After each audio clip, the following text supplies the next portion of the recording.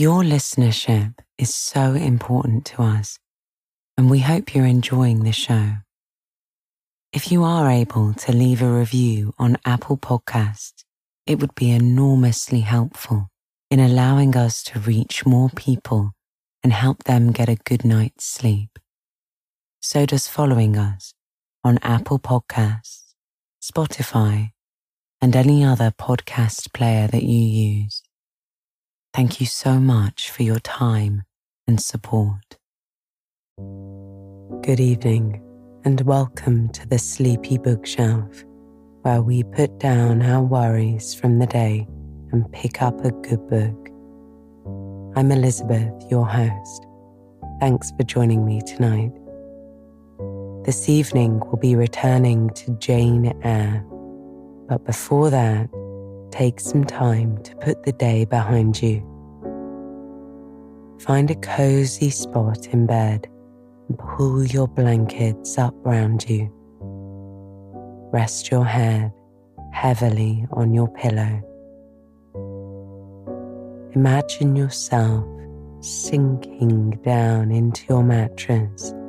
Release any hold you have on any part of your body.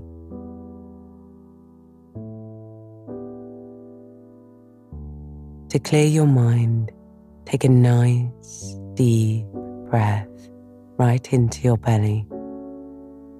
Feel your tummy fill with air, and when you exhale, let it all go. Once more now, inhale and exhale. Lovely. In our first episode, we met our young protagonist, Jane Eyre, at her benefactress's home, Gateshead House. She was living with her deceased uncle's wife, Mrs. Reed, and her 3 beastly children. Jane was thoroughly unloved and neglected here, choosing whenever possible to be alone. After being knocked down by her bullying cousin John, she lashed out in a fit of rage.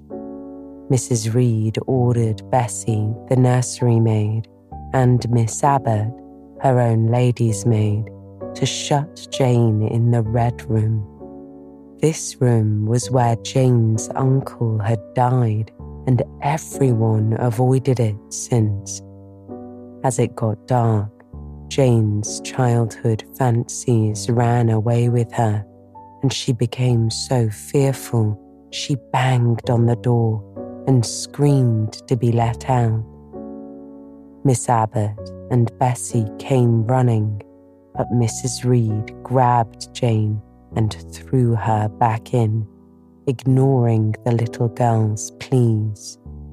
In that moment, Jane fainted in a fit of despair, and when she awoke, the local apothecary had been called to assess her. He told Bessie to make sure she had a good night's rest. And that's where we pick back up, the following day with Jane reflecting on her experience while in the nursery. So lie back and close your eyes as I turn to the next pages of Jane Eyre.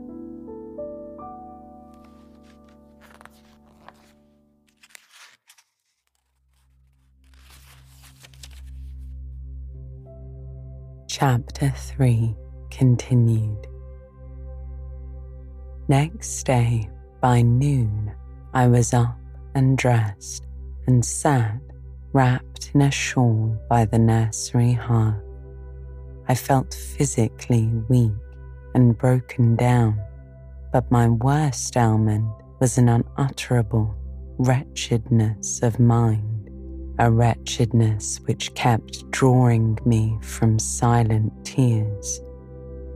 No sooner had I wiped one salt drop from my cheek than another followed. Yet I thought I ought to have been happy. for none of the Reeds were there. They were all gone out in the carriage with their mamma. Abbott, too, was sewing in another room, and Bessie, as she moved here and there, putting away toys and arranging drawers, addressed to me every now and then a word of unwanted kindness. This state of things should have been to me a paradise of peace, accustomed as I was to a life of ceaseless reprimand and thankless hard work. But in fact, my racked nerves were now in such a state that no calm could soothe and no pleasure excite them agreeably. Bessie had been down into the kitchen, and she brought up with her a tart on a certain brightly painted china plate whose bird of paradise, nestled in a wreath of convolvuli and rosebuds, had been wont to stir in me a post-enthusiastic sense of admiration, and which plate I had often petitioned to be allowed to take in my hand in order to examine it more closely, but had always hitherto been deemed unworthy of such a privilege. This precious vessel was now placed on my knee, and I was cordially invited to eat the circlet of delicate pastry upon it. Vain favour, coming like most other favours, long deferred and often wished for, too late. I could not eat the tart, and the plumage of the bird, the tints of the flowers, seemed strangely faded. I put both plate and tart away. Bessie asked if I would have a book. The word book acted as a transient stimulus, and I begged her to fetch Gulliver's Travels from the library. This book I had again and again perused with delight.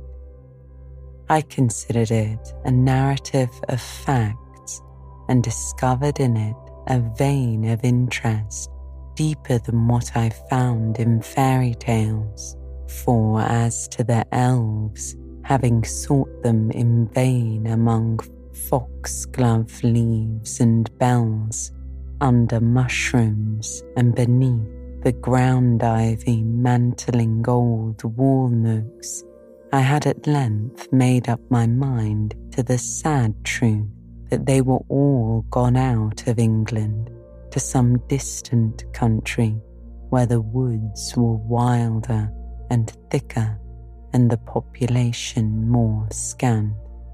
Whereas Lilliput and Brobdignag being, in my creed, solid parts of the earth's surface, I doubted not that I might one day, by taking a long voyage, see with my own eyes the little fields, houses and trees, the diminutive people, the tiny cows, sheep and birds of the one realm, and the cornfields, forest high, the mighty mastiffs, the monster cats, the tower-like men and women of the other. Yet, when this cherished volume was now placed in my hand, when I turned over its leaves and sought in its marvellous pictures the charm I had, till now, never failed to find, all was eerie and dreary. The giants were gaunt goblins, the tiny people malevolent and fearful imps, Gulliver a most desolate wanderer, in most dread and dangerous regions. I closed the book, which I dared no longer peruse, and put it on the table beside the untasted tart. Bessie had now finished dusting and tidying the room, and having washed her hands, she opened a certain little drawer full of splendid shreds of silk and satin, and began making a new bonnet for Georgiana's doll. Meantime, she sang. Her song was, "In the days when we went wandering, a long time ago." I had often heard the song before, and always with lively delight, for Bessie had a sweet voice, at least I thought so. But now, though her voice was still sweet, I found in its melody an indescribable sadness. Sometimes, preoccupied with her work, she sang the refrain very low, very lingeringly. "A long time ago" came out like the saddest cadence of a funeral hymn.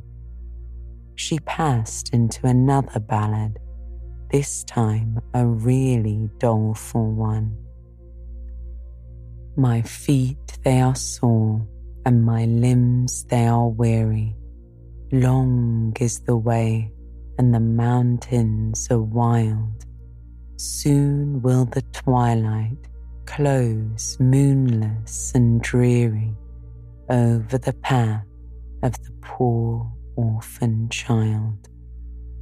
Why did they send me so far and so lonely, up where the moors spread and grey rocks are piled? Men are hard-hearted, and kind angels only watch over the steps of a poor orphan child.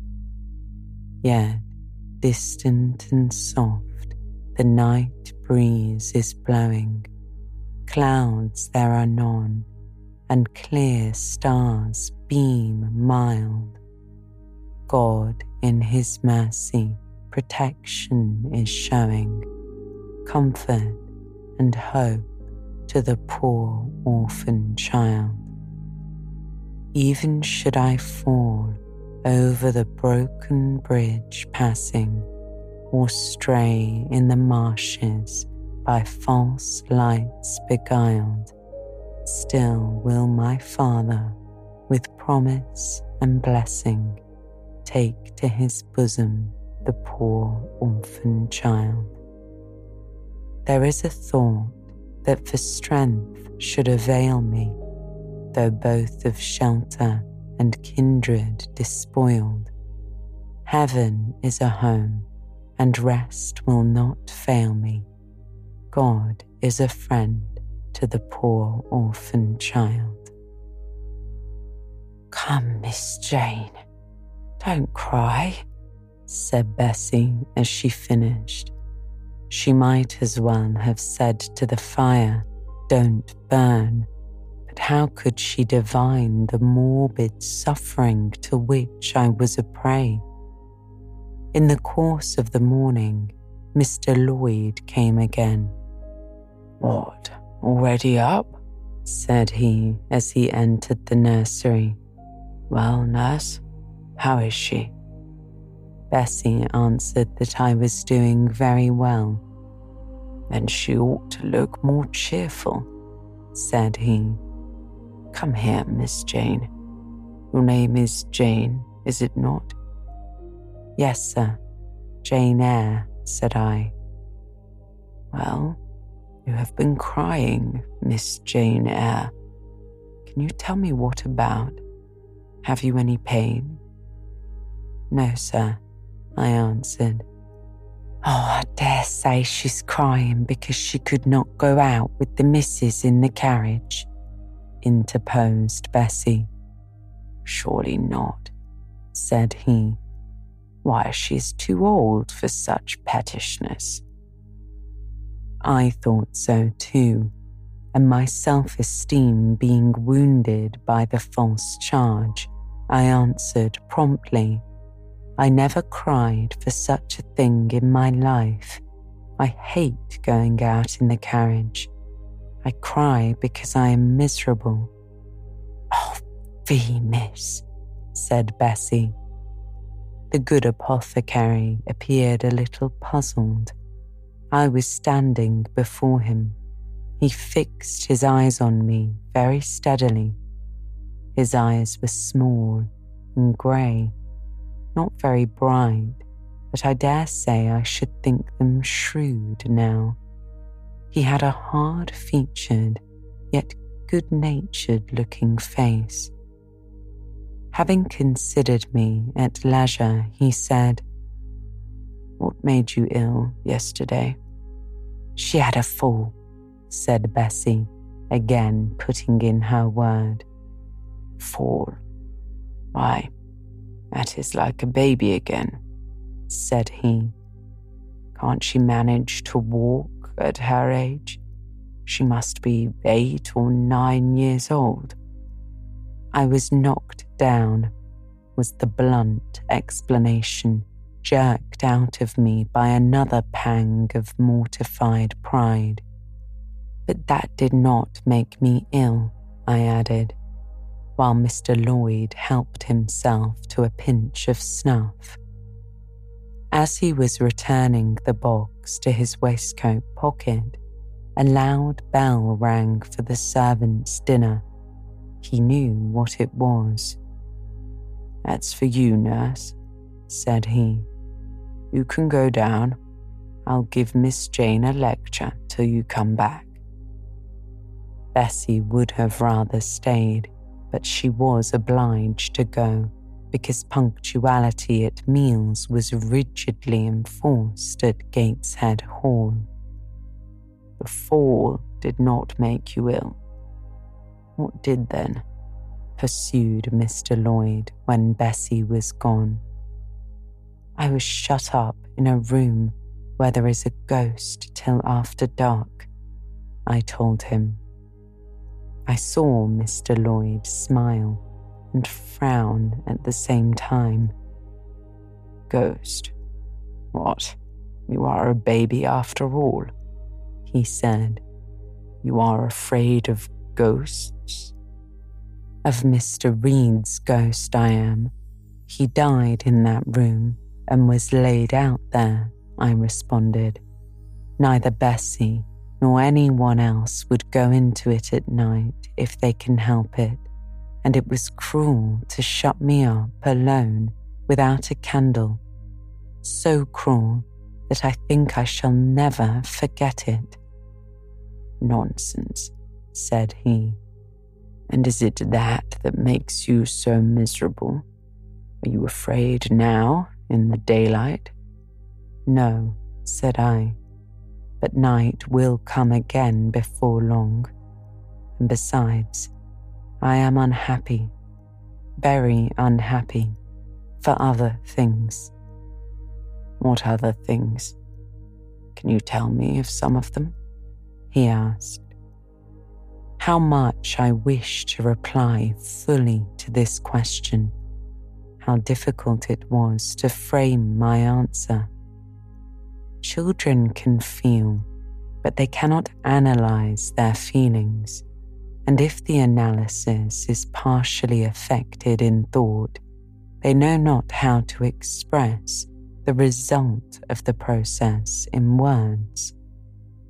Fearful, however, of losing this first and only opportunity of relieving my grief by imparting it, I, after a disturbed pause, contrived to frame a meagre, though as far as it went, true response. For one thing, I have no father or mother, brothers or sisters, I said. You have a kind aunt and cousins, he replied. Again I paused, then bunglingly announced, "But John Reed knocked me down, and my aunt shut me up in the Red Room." Mr. Lloyd a second time produced his snuff-box. "Don't you think Gateshead Hall a very beautiful house?" asked he.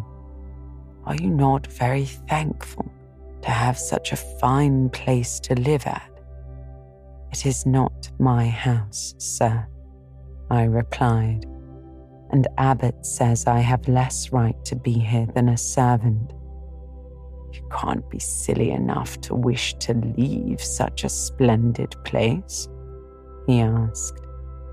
"If I had anywhere else to go, I should be glad to leave it, but I can never get away from Gateshead till I am a woman."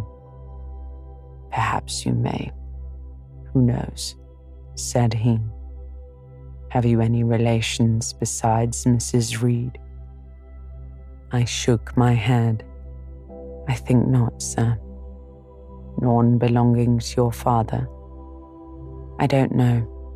I asked Aunt Reed once, and she said possibly I might have some poor, low relations called Eyre, but she knew nothing about them."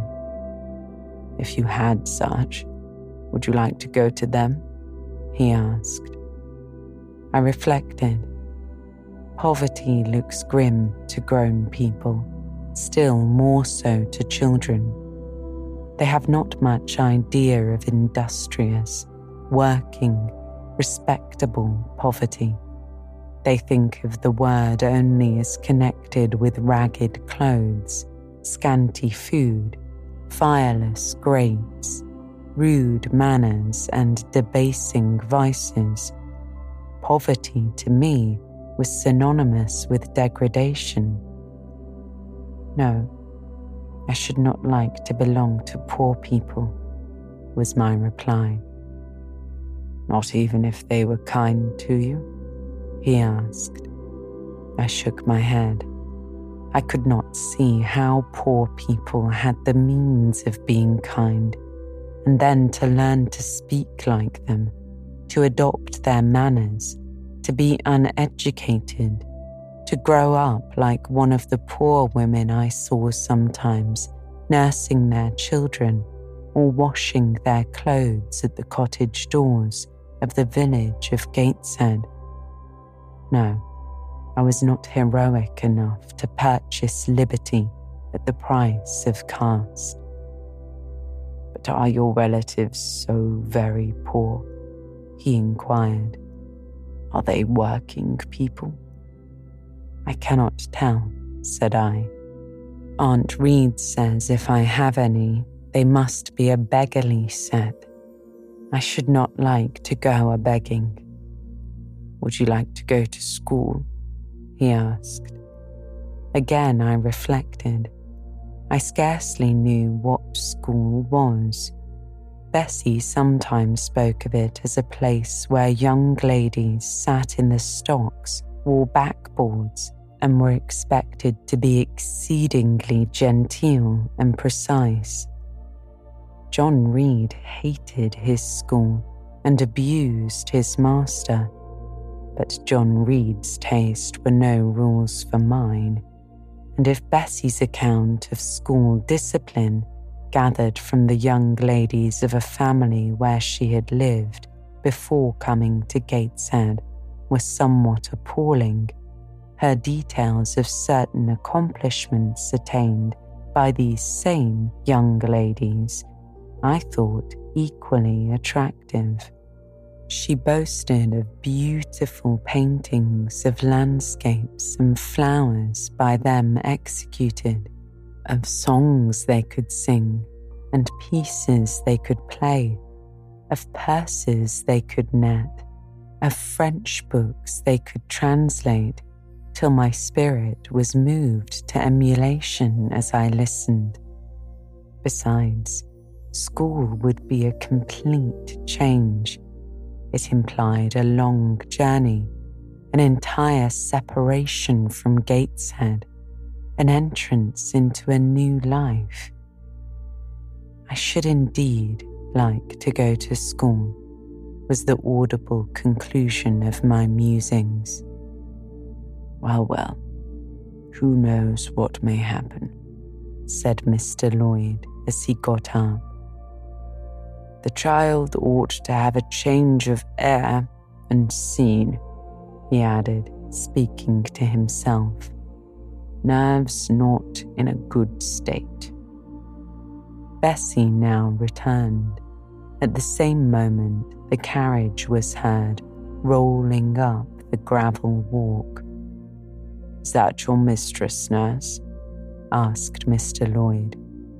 I should like to speak to her before I go. Bessie invited him to walk into the breakfast room and led the way out. In the interview which followed between him and Mrs. Reed, I presume, from after occurrences, that the apothecary ventured to recommend my being sent to school, and the recommendation was no doubt readily enough adopted.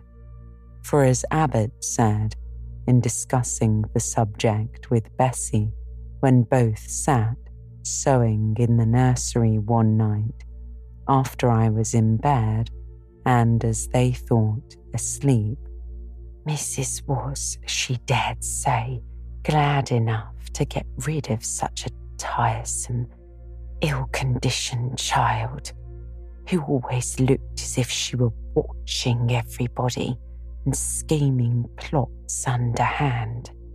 Abbott, I think, gave me credit for being a sort of infantine Guy Fawkes.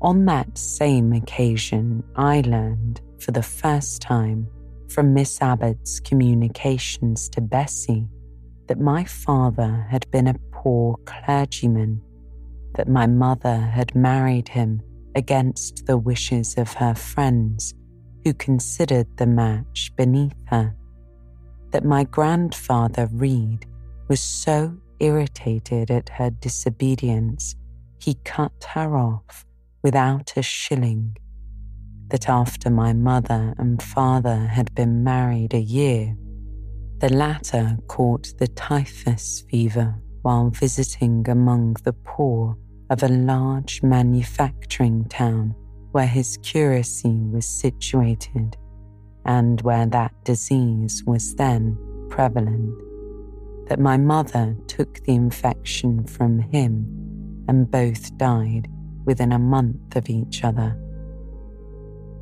Bessie, when she heard this narrative, sighed and said, Poor Miss Jane is to be pitied too, Abbott. Yes, responded Abbott, if she were a nice, pretty child, one might compassionate her forlornness, but one really cannot care for such a little toad as that. Not a great deal, to be sure, agreed Bessie. At any rate, a beauty like Miss Georgiana would be more moving in the same condition. Yes, I dote on Miss Georgiana, said the fervent Abbott. Little darling, with her long curls and her blue eyes, such a sweet colour as she has, just as if she were painted. Bessie, I could fancy a Welsh rabbit for supper. So could I, with a roast onion. Come on, we'll go down. They went. Chapter 4. From my discourse with Mr. Lloyd, and from the above reported conference between Bessie and Abbott, I gathered enough of hope to suffice as a motive for wishing to get well. A change seemed near. I desired and waited it in silence. It tarried, however.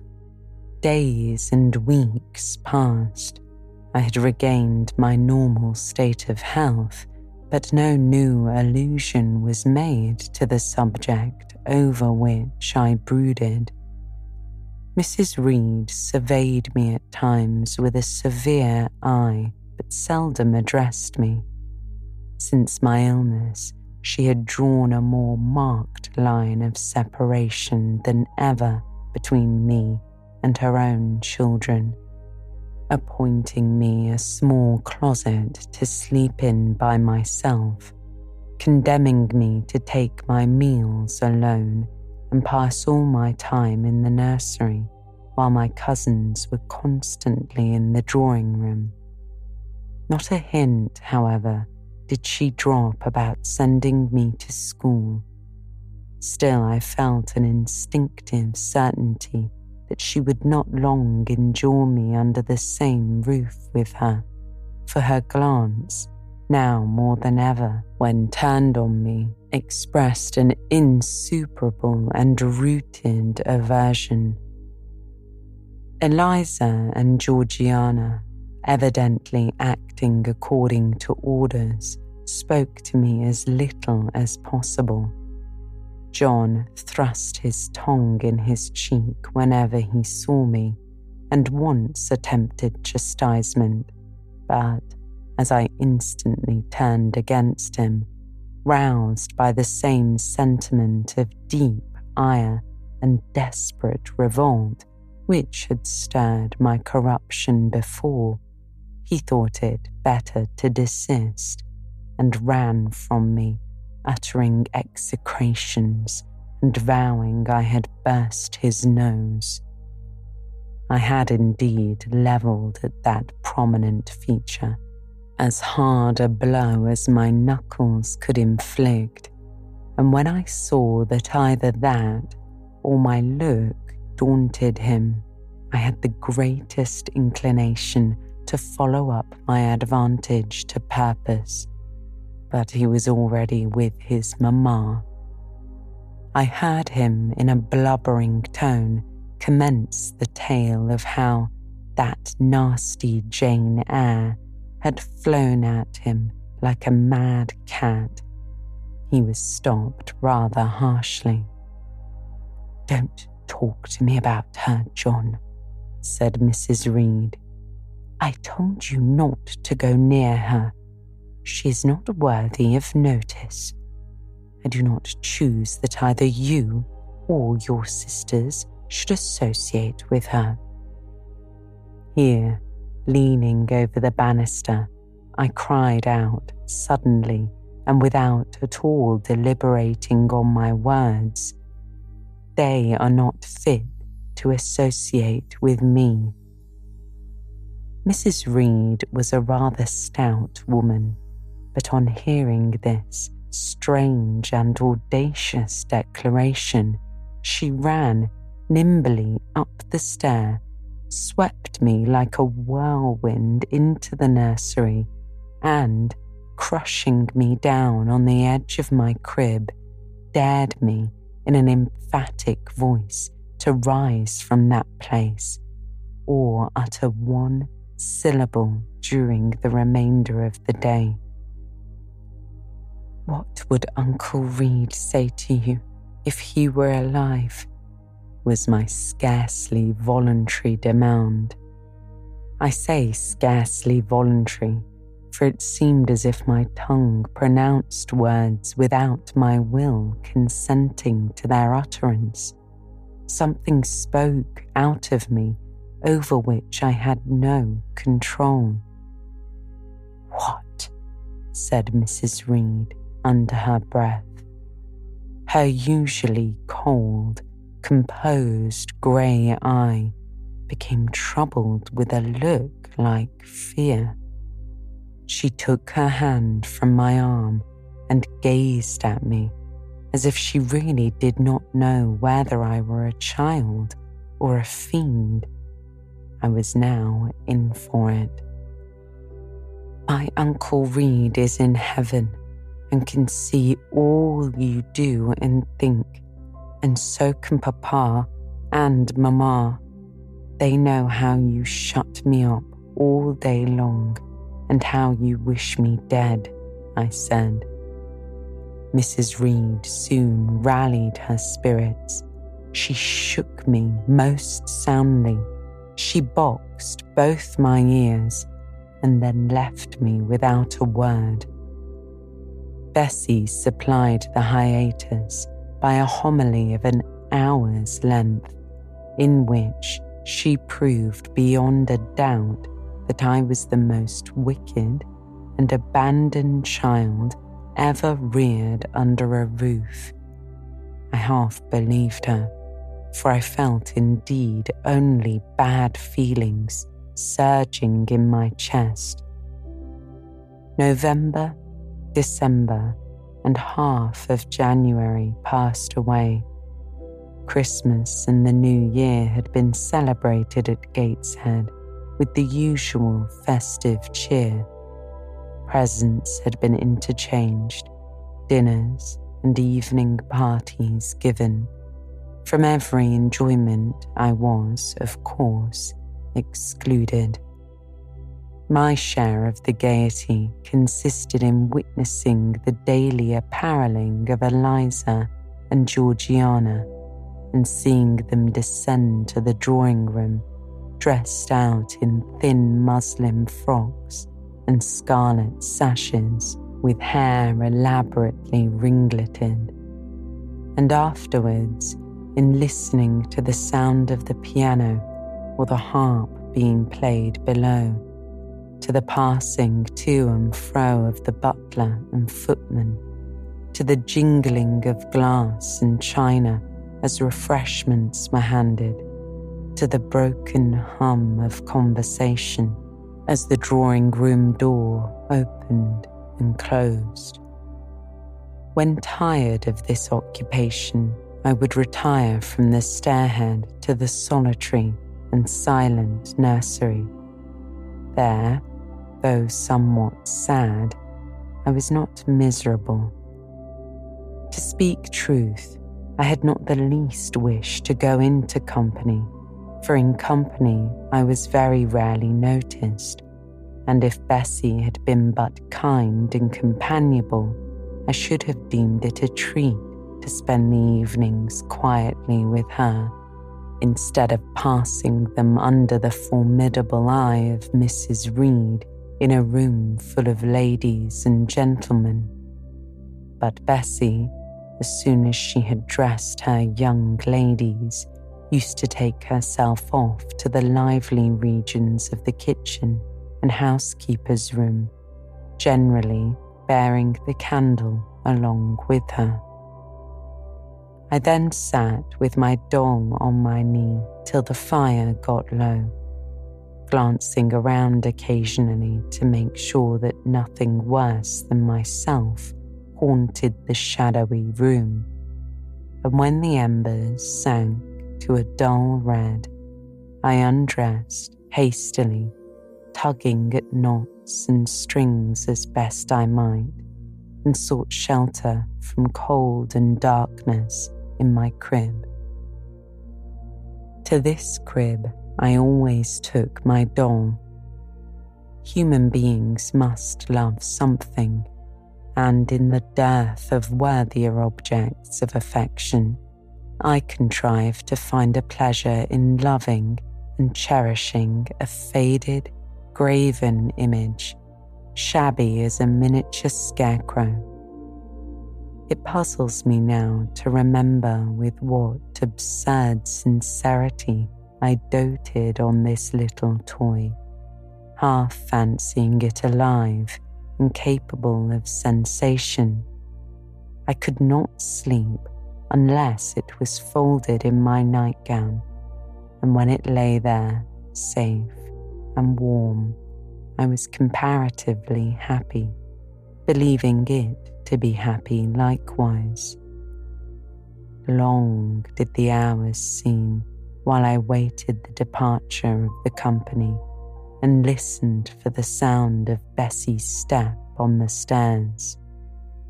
Sometimes she would come up in the interval to seek her thimble or her scissors, or perhaps to bring me something by way of supper, a bun or a cheesecake, and then she would sit on the bed while I ate it, and when I had finished, she would tuck the clothes round me, and twice she kissed me and said, "Good night, Miss Jane."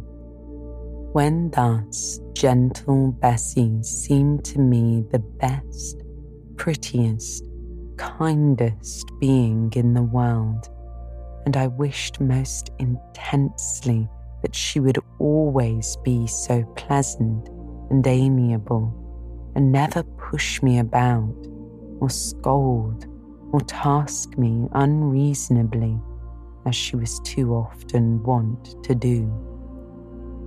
Bessie Lee must, I think, have been a girl of good natural capacity, for she was smart in all she did and had a remarkable knack of narrative, so at least I judge from the impression made on me by her nursery tales. She was pretty too, if my recollections of her face and person are correct. I remember her as a slim young woman with black hair, dark eyes, very nice features, and good, clear complexion. But she had a capricious and hasty temper, and indifferent ideas of principle or justice. Still, such as she was, I preferred her to anyone else at Gateshead Hall. It was the 15th of January, about 9 o'clock in the morning. Bessie was gone down to breakfast. My cousins had not yet been summoned to their mamma. Eliza was putting on her bonnet and warm garden coat to go and feed her poultry, an occupation of which she was fond, and not less so of selling the eggs to the housekeeper and hoarding up the money she thus obtained.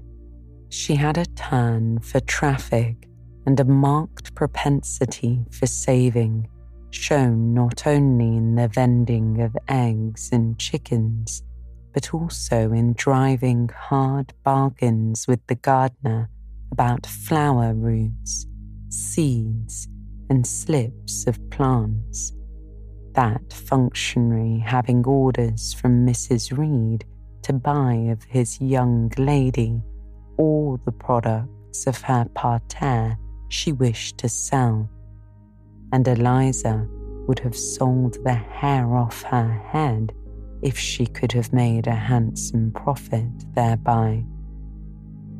As to her money, she first secreted it in odd corners, wrapped in a rag or an old curl paper, but some of these hoards having been discovered by the housemaid, Eliza, fearful one day of losing her valued treasure, consented to entrust it to her mother at an usurious rate of interest, 50 or 60%, which interest she exacted every quarter, keeping her accounts in a little book with anxious accuracy.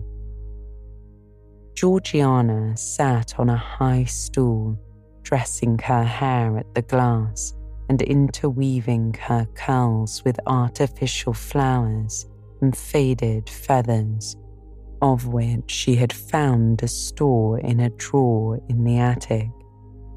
I was making my bed, having received strict orders from Bessie to get it arranged before she returned, for Bessie now frequently employed me as a sort of under-nursery maid to tidy the room, dust the chairs, etc. Having spread the quilt and folded my nightdress, I went to the window seat to put in order some picture books and doll's house furniture scattered there. An abrupt command from Georgiana to let her playthings alone, for the tiny chairs and mirrors, the fairy plates and cups were her property, stopped my proceedings. And then, for lack of other occupation, I fell to breathing on the frost flowers with which the window was fretted, and thus clearing a space in the glass through which I might look out on the grounds, where all was still and petrified under the influence of a hard frost. From this window were visible the porter's lodge and the carriage road, and just as I had dissolved so much of the silver-white foliage veiling the panes as left room to look out, I saw the gates thrown open and a carriage roll through. I watched it ascending the drive with indifference. Carriages often came to Gateshead, but none ever brought visitors in whom I was interested. It stopped in front of the house. The doorbell rang loudly. The newcomer was admitted. All this being nothing to me, my vacant attention soon found livelier attraction in the spectacle of a little hungry robin, which came and chirruped on the twigs of the leafless cherry tree nailed against the wall near the casement. The remains of my breakfast of bread and milk stood on the table, and having crumbled a morsel of roll, I was tugging at the sash to put the crumbs on the window-sill, when Bessie came running upstairs into the nursery. "Miss Jane, take off your pinafore," she said. "What are you doing there? Have you washed your hands and face this morning?" I gave another tug before I answered, for I wanted the bird to be secure of its bread. The sash yielded. I scattered the crumbs, some on the stone sill, some on the cherry tree bough. Then, closing the window, I replied, "No, Bessie, I have only just finished dusting." "Troublesome, careless child," she replied. "And what are you doing now? You look quite red, as if you had been about some mischief. What were you opening the window for?" I was spared the trouble of answering, for Bessie seemed in too great a hurry to listen to explanations. She hauled me to the washstand, inflicted a merciless but happily brief scrub on my face and hands with soap, water, and a coarse towel, disciplined my head with a bristly brush, denuded me of my pinafore, and then hurried me to the top of the stairs, bid me go down directly, as I was wanted in the breakfast room. I would have asked who wanted me. I would have demanded if Mrs. Reed was there, but Bessie was already gone and had closed the nursery door upon me. I slowly descended. For nearly 3 months, I had never been called to Mrs. Reed's presence. Restricted so long to the nursery, the breakfast, dining and drawing rooms were becoming for me awful regions on which it dismayed me to intrude. I now stood in the empty hall.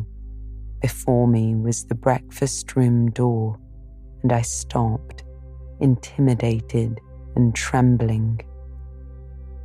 What a miserable little coward had fear, engendered of unjust punishment, made of me in those days. I feared to return to the nursery, and feared to go forward to the parlour. 10 minutes I stood in agitated hesitation, the vehement ringing of the breakfast room bell decided me. I must enter. Who could want me? I asked inwardly, as with both hands I turned the stiff door handle, which for a second or two resisted my efforts. What should I see besides Aunt Reed in the apartment? A man or a woman?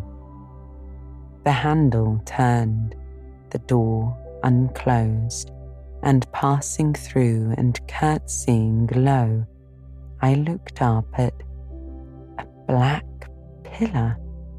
Such at least appeared to me at first sight, the straight, narrow, sable-clad shape standing erect on the rug. The grim face at the top was like a carved mask placed above the shaft by way of capital. Mrs. Reed occupied her usual seat by the fireside. She made a signal to me to approach. I did so, and she introduced me to the stony stranger with the words, "This is the little girl respecting whom I applied to you." He, for it was a man, turned his head slowly towards where I stood, and having examined me with the two inquisitive-looking grey eyes which twinkled under a pair of bushy brows, he said solemnly and in a brass voice, "Her size is small. What is her age?" 10 years, said Mrs. Reed. "So much," was the doubtful answer, and he prolonged his scrutiny for some minutes. Presently he addressed me. "Your name, little girl?" "Jane Eyre, sir." In uttering these words I looked up. He seemed to me a tall gentleman, but then I was very little. His features were large, and they and all the lines of his frame were equally harsh and prim. "Well, Jane Eyre, and are you a good child?" he asked me. Impossible to reply in the affirmative. My little world held a contrary opinion. I was silent. Mrs. Reed answered for me by an expressive shake of the head, adding soon, "Perhaps the less said on that subject the better, Mr. Brocklehurst." "Sorry indeed to hear it. She and I must have some talk." And bending from the perpendicular, he installed his person in the armchair opposite Mrs. Reed's. "Come here," he said. I stepped across the rug. He placed me square and straight before him. What a face he had, now that it was almost on a level with mine.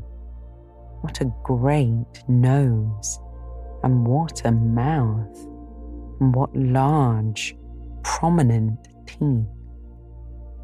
"No sight so sad as that of a naughty child," he began, "especially a naughty little girl. Do you know where the wicked go after death?" "They go to hell," was my ready and orthodox answer. "And where is hell? Can you tell me that?" he asked. "A pit full of fire," said I. "And should you like to fall into that pit and to be burning there forever?" said he. I shook my head. "No, sir." "What must you do to avoid it?" he asked. I deliberated a moment.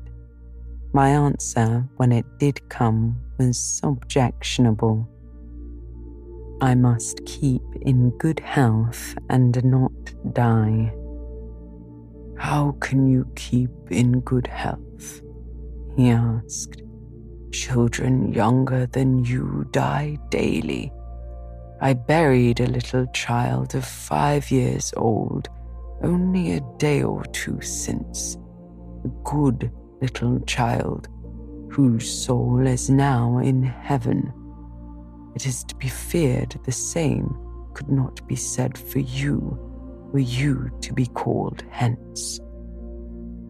Not being in a condition to remove his doubt, I only cast my eyes down on the 2 large feet planted on the rug and sighed, wishing myself far enough away. I hope that sigh is from the heart, and that you repent of ever having been the occasion of discomfort to your excellent benefactress, he said. Benefactress, said I inwardly. They all call Mrs. Reed my benefactress. If so, a benefactress is a disagreeable thing. Do you say your prayers night and morning? Continued my interrogator. Yes, sir, I answered. Do you read your Bible? He asked. Sometimes, I replied. With pleasure? Are you fond of it?